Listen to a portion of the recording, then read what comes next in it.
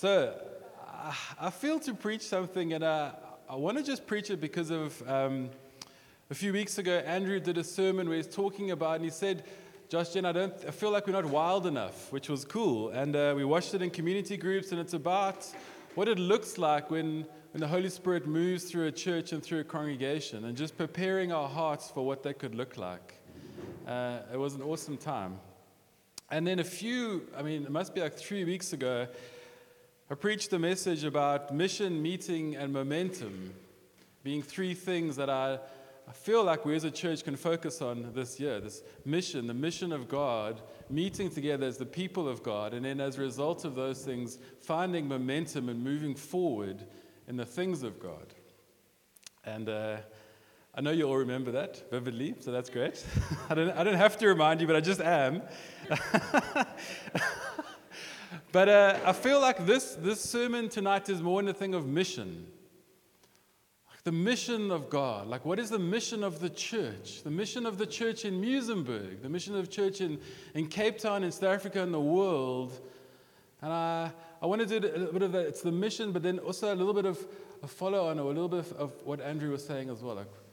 So I hope it'll make sense as I unpack it. But I want to start by reading a fairly large portion of Scripture, which Marie is very excited about. That's found in Acts 3, 1 to 20. So you can just listen to the Word of God. So Acts 3, 1 to 20. One afternoon, Peter and John were going up to the temple at the hour of prayer, the 9th hour, and a man who had been lame from birth was being carried to the temple gates called Beautiful, where he was put every day to beg from those entering the temple courts. When he saw Peter and John about to enter, he asked them for money. Peter looked at him directly and said, as did John. "Look at us," said Peter. So the man gave them his attention, expecting to receive something from them. But Peter said, "Silver or gold I do not have, but what I have I give to you. In the name of Jesus Christ of Nazareth, get up and walk." Taking him by the right hand, Peter helped him up, and at once the man's feet and ankles were made strong. And he sprang to his feet and began to walk, and he went with them into the temple courts, walking and leaping and praising God. And all the people saw him walking and praising God. They recognized him as the man who used to sit begging at the beautiful gate of the temple. And they were filled with wonder and amazement at what had happened to him. While the man clung to Peter and John, all the people were astonished and ran to them in the walkway called Solomon's Colonnade. And when Peter saw this, he addressed the people, "Men of Israel, why are you surprised by this? Why do you stare at us as if we have our own power or godliness? By our own power or godliness, we had made this man walk. The God of Abraham, Isaac, and Jacob, the God of our fathers, has glorified his servant Jesus. You handed him over and rejected him before Pilate, even though he had decided to release him. You rejected the holy and righteous one and asked that a murderer be released to you. You killed the author of life." Sure, that's quite a line. But God raised him from the dead. And we are witnesses of the fact. By faith in the name of Jesus, this man who you see and know has been made strong. It is Jesus' name and the faith that comes through him that has given him this complete healing in your presence. And now, brothers, I know that you acted in ignorance, as did your leaders.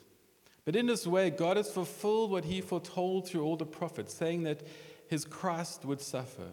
Repent then and turn back, so that your sins may be wiped away, that times of refreshing may come from the presence of the Lord, and that he may send Jesus the Christ, who has been appointed to you. It's a powerful passage of Scripture, and it's a powerful story. And actually, a few weeks ago, I wanted to preach on those words of Peter and John. When the man comes to them, he says, he's looking at me expectantly. He says, I need something. And Peter says, look at me. And when I read that the one time, I was like, that's quite a strong phrase. Like, he's not saying, what we would do is like, hello, brother, how can I help you? No, Peter's very direct. He's like, look at me. And the man gives him attention. And then he says, get up and walk. Right? There's an immediacy to this, a directness to what the apostles are talking about. They're not playing around with this thing of the gospel. There's an urgency to what they're saying. But I'm not going to speak about that, even though I think could be a really cool sermon. But I do feel like where we are as a church now, and what Andrew was saying is I'd like to talk more about this thing of, in verse 7, where it says, it's talking about taking him by the right hand and they help him up and he gets strong and he's walking and leaping and praising God in the temple courts. And as a church, I feel like we've seen some amazing things in a small congregation. If you just think back a few weeks, like we've seen people get healed and we've seen people delivered and set free and powerfully baptized in the Holy Spirit and baptized in water. Like those are incredible signs of God moving and working in the body of Christ. They really are. They're amazing things. And I do feel like this story, we as a church have rejoiced in these things. Just as the man was leaping and singing and praising God, he was excited about what was happening. And I do feel as a church we've done that. We've celebrated what God has done. And there's something of, when those things happen, you see a bigness of God. When you see something supernatural, you immediately realize just how natural you actually are. How small and insignificant. When God moves and he does something, he moves into Andre's heart and he heals it supernaturally. You're going like, I don't understand. But by faith I get it. I understand, but I don't. But God is so big and I'm so small. And I think there's something, if you look in the book of Acts 2:43, it says, everyone was filled with awe at the many wonders and signs performed by the apostles.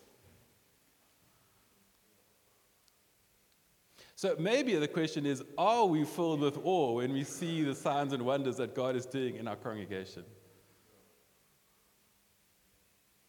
I think we are. So well done. That's great. You never want to lose the awe of what God is doing. You never want to be like, oh, someone got baptized. Do I want to go to the baptism? Like, what? Do you not want to see someone buried, his sins removed completely and brought back to life in Christ?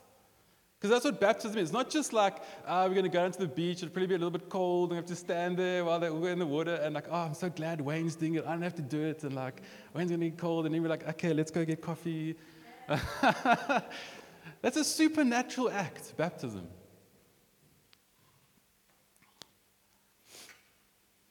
And so we see this man, this lame man, and he's healed and people know him. He's been lame from birth. He's always been at this gate. He's been begging for money.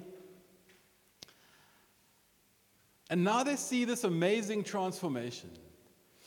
Imagine knowing someone for your whole life in a certain condition, and then the next minute, he's jumping and leaping and praising God. Like, that is radical. That is going to get people going. TikTok will explode. Right? It will. It should. I don't know if it will. It should. But it's going to create conversation, right? People are going to be like, what the heck is going on? And he can't contain his excitement, right? He's in the temple. He's been lame his whole life, and he's healed, and his actions are public, right? His declaration is public before all the people in the court. He doesn't just go, I got healed. I'm just going to go home. Thanks, Jesus. Thanks, guys. No, he's excited. He's exuberant. He's like, something's happened here. This is amazing. He's walking and leaping and praising God. And the result of this public healing and his exuberance and his excitement of it is that people, this is what happens to people around him when this happens. There is wonder and amazement. A miracle's just happened publicly. And he's expressed thanks and praise to God publicly, and the public are in wonder and amazement. And it says they were astonished. When is the last time you were astonished?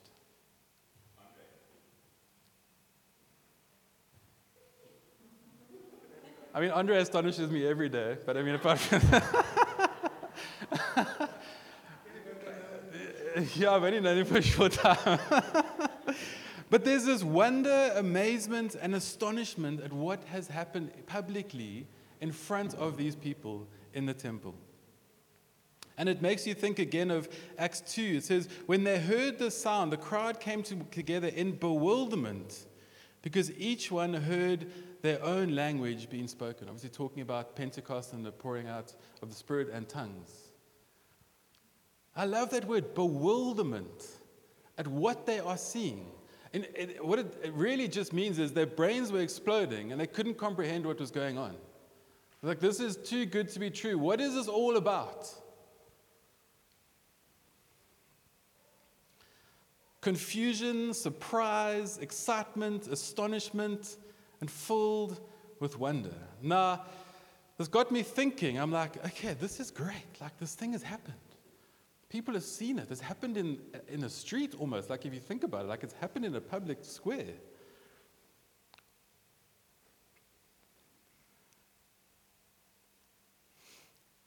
And when we experience something of a move of God in our lives, does our response to that grab the attention of believers and unbelievers alike?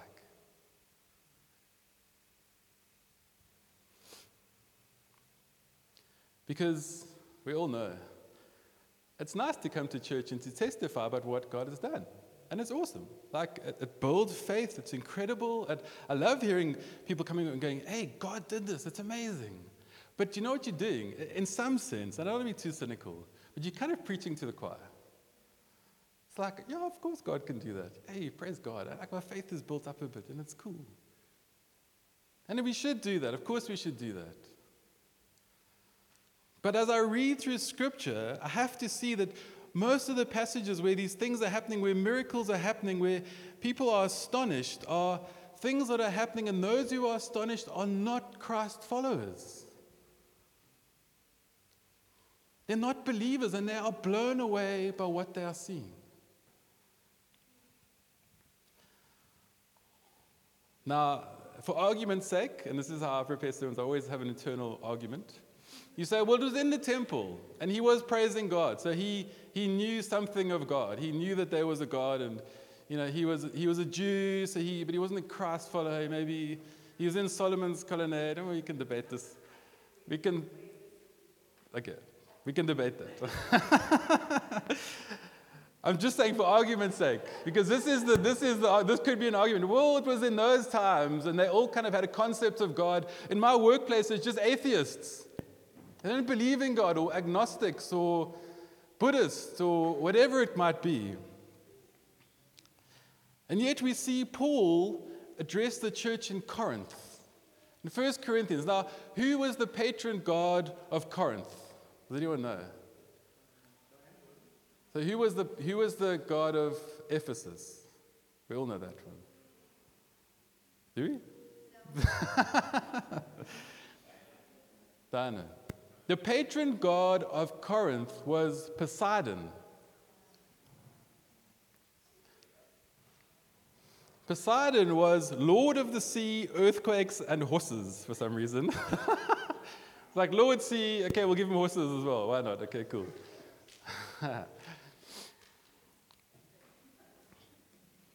And Paul addresses this where he says in 1 Corinthians, says, but if an unbeliever or uninstructed person comes in while everyone is prophesying, and it's a scripture about prophecy and tongues, and he's saying when they come in that they will be astounded and astonished by what is happening.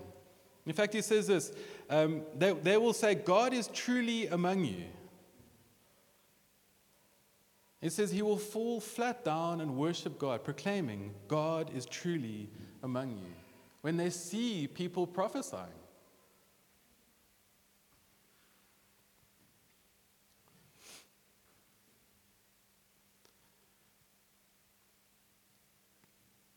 We went for coffee with Dave and Pam recently. Were they here? I saw them now at the back.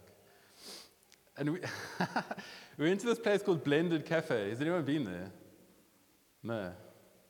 Okay, Ron is my mother-in-law's been there. Okay, Mons we went there with you, Mons. Blended Cafe is the most new age cafe in Cape Town. I'm not even lying. Like, you walk in there and like there's every kind of yoga under the sun. And then like yogas you've never heard of, and like there's a sound healing studio there as well. I don't know what that is. Anyway, cool, whatever. And we're sitting there the other day and we're having coffee and we're talking, and then Dave starts talking about his experiences with deliverance when he was younger. And we're just sitting in a coffee shop. And if you know Dave's quite loud, and I love it. He just talks. He's just like, I'm just going to talk.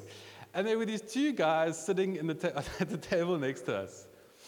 I've never seen someone's eyes grow so big in my whole life. And this is a quote-unquote spiritual place where people are all hip to the latest things. Like, hey, we're all spiritual, like, it's cool, your God is cool, my God is cool, whatever, we're all cool. I swear, they actually moved tables in the end, because Dave just kept going. He's like, yeah, then the spirit of this and that came out, and I went to this place, and it was incredible. And I was like, this is amazing. Because as spiritual and as cool as they think they are, they hear things like this and they can't actually figure it out. It's like, what are they talking about? They look normal. Like, they don't look weird. Like, they look quite normal. And they're talking about people being set free from demonic spirits. And I think there was a bit of amazement/confusion, which is fine. And they moved away, and we didn't get a chance to talk to them any further. But it was a great opportunity to actually just talk about the things of God, the supernatural things of God. And I also thought of Mike's testimony the other day. Like, Mike's testimony is this amazing. He's talking about all these things that happened, these supernatural things that have happened in his journey with leukemia. But actually, the whole point of Mike's preach in many ways was to point people to Christ.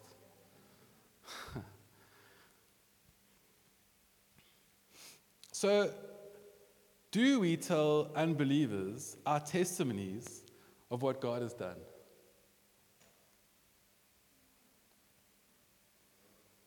Well, it's not a rhetorical question, because the answer is yes. But the challenge is, we tell people that know Christ, and that's great. But I do think there's something in going, in your workplace, going like, do you know what? I was so sick. And the church came and prayed for me. And I believe by faith I was healed. Like, I mean, it's radical. It is. I mean, for Andre to go into a workplace and go, do you know what, guys? I was deathly sick. And a little 15-year-old girl put her hand on my shoulder at a conference. And she prayed for me. And my heart was healed. Like, what do people do with that other than either amazement and wonderment and bewilderment or skepticism and unbelief? But can I tell you what? Even if you preach the gospel to them, you're going to get skepticism and unbelief. So why not just go the whole hog and tell them the story? And once you've told them the story, give them the gospel. Don't let skepticism, like, who knows what their response, their response could be, that is incredible. That is incredible. Tell me more. Or it could be, I believe in science. Okay, bro, we'll pray for you. Like, awesome. I also believe in science, but whatever.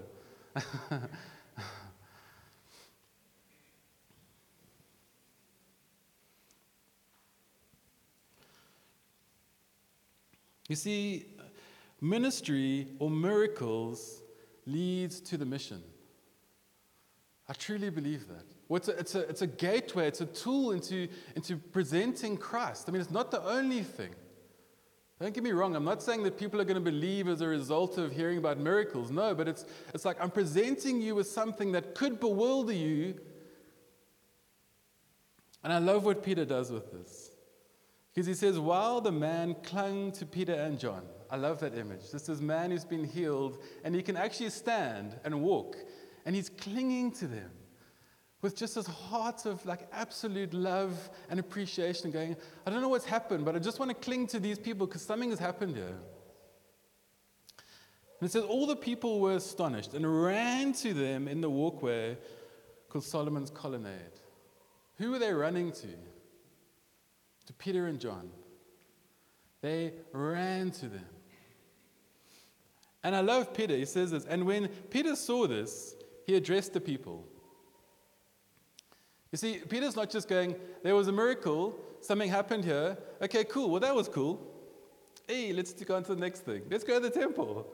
Peter's like, no, I see something's happening here. People are running. There's some people are bewildered and don't know what's going on. Okay, I need to address them. I'm going to address them. And it's the same with the workplace. Hey, I got healed. What does that mean? Let me tell you something. It's not just... I'm getting ahead of my notes here. Peter is alert to the situation. People are excited, and he doesn't let this moment of wonder go to waste.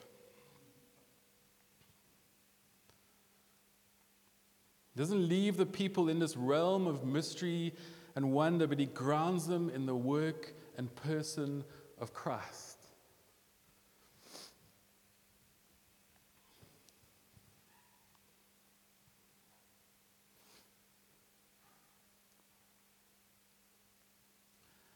I remember a few years ago, and this is the wonder of the internet, there were people who were going into the streets, and it was awesome. They were praying for people, and people were getting healed.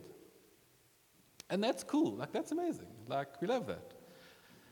But then the end of that was, Jesus loves you. Okay, cool. Okay, you need to get healed. Okay, let's pray for you. Hey, Jesus healed you. Awesome. Jesus loves you.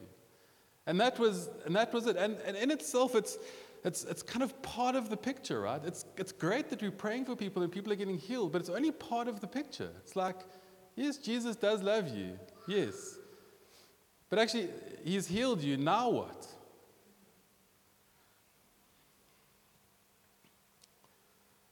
And Peter is emphatic in his response. He says this. He says, once the crowds have gathered and they've seen this thing, and he says, men of Israel, why are you surprised by this? Why do you stare at us as if by our own power or godliness we made this man walk? And then he goes on to present the gospel. And it is a presentation of the gospel. Let me just read it to you, because I do think sometimes in our presentation of the gospel, So let me say this. Peter doesn't pander to the crowd. Peter says this. It's so good. He says, the God of Abraham and Isaac and Jacob, the God of our fathers, has glorified his servant Jesus. You handed him over and rejected him before Pilate.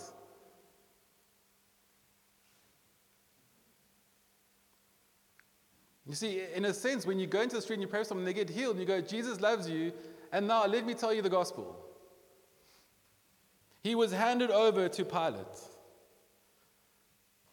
Even though Pilate was directed to release him, you rejected the Holy and Righteous One, asking that a murderer be released to you. You killed the author of life, but God raised him from the dead, and we were witnesses to that fact.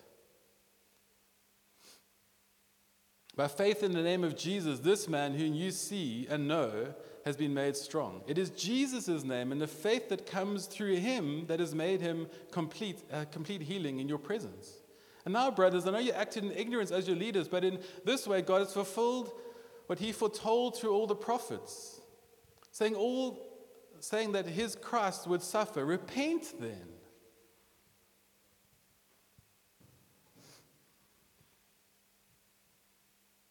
And turn back so that your sins may be wiped away. At times of refreshing may come in the presence of the Lord, and that he may send Jesus, the Christ, who has been appointed to you.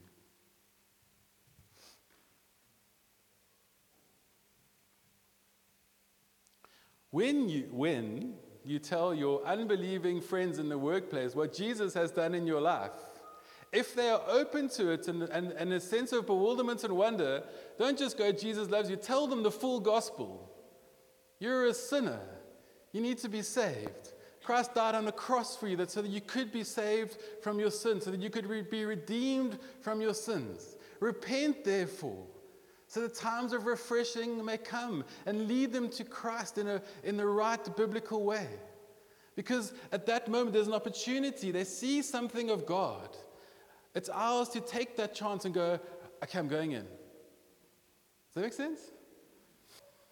So, going back to what Andrew said, as we see more of the supernatural happening in our meetings, and I pray we do, I really do, that we see more of the Spirit of God poured out and people healed and delivered and set free and all those amazing things. I pray that we would be open to sharing it with people around us, not just those people that we know in the church. Because this man was walking and leaping and praising God. Imagine if you walked into your workplace walking, leaping, and praising God. And then they knew on Friday you were like this. My leg. I broke it. I broke it mountain biking. Whatever. You come in on Monday like, hey, Jesus is awesome, but my leg's healed. Woo, okay. How did it get healed? Jesus, okay. What does it mean? I'm bewildered. Here's the gospel. Bang.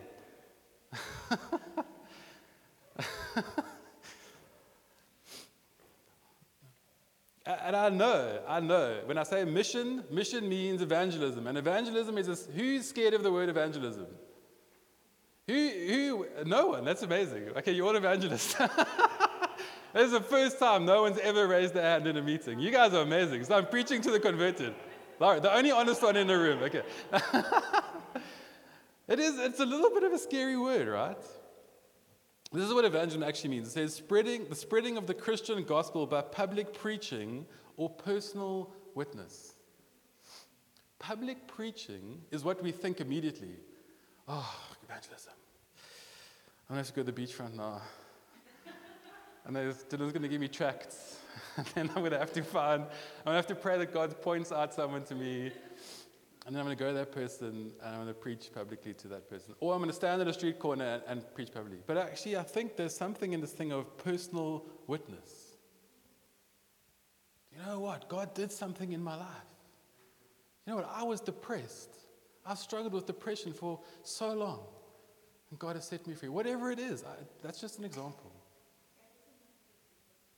No, exactly. Spiritual, mental, emotional.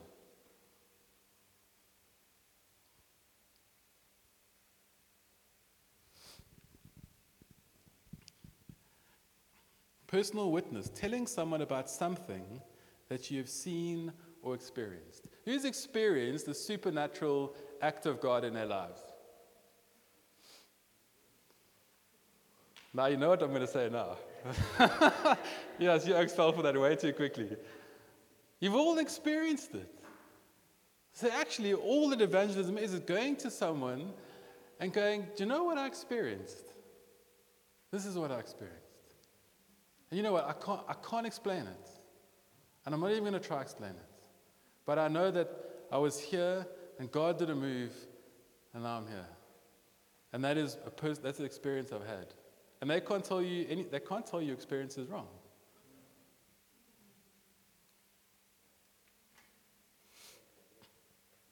So, if God has healed you, tell your neighbor. If you have experienced His love in a profound way, tell your community.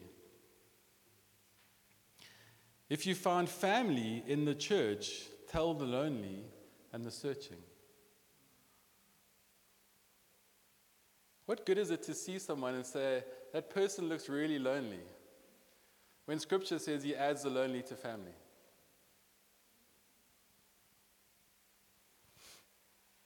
If you have been set free or delivered, tell the bound and the trapped. And if God has used you in any way, tell someone. In fact, I'd say, tell anyone. Tell the cashier at Checkers. Julian does that very well. I think Julian knows all the cashiers at Checkers. They all know him. I think he's witness to all of them. But I promise you, in your day-to-day life, it's very rare that you're not going to come across someone that you can go, do you know what? God did something in my life.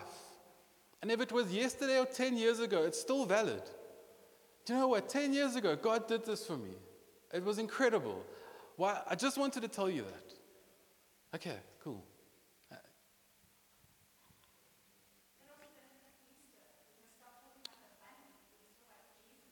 Yes. No talking about the bunny. No bunny. Guys, Easter is banned.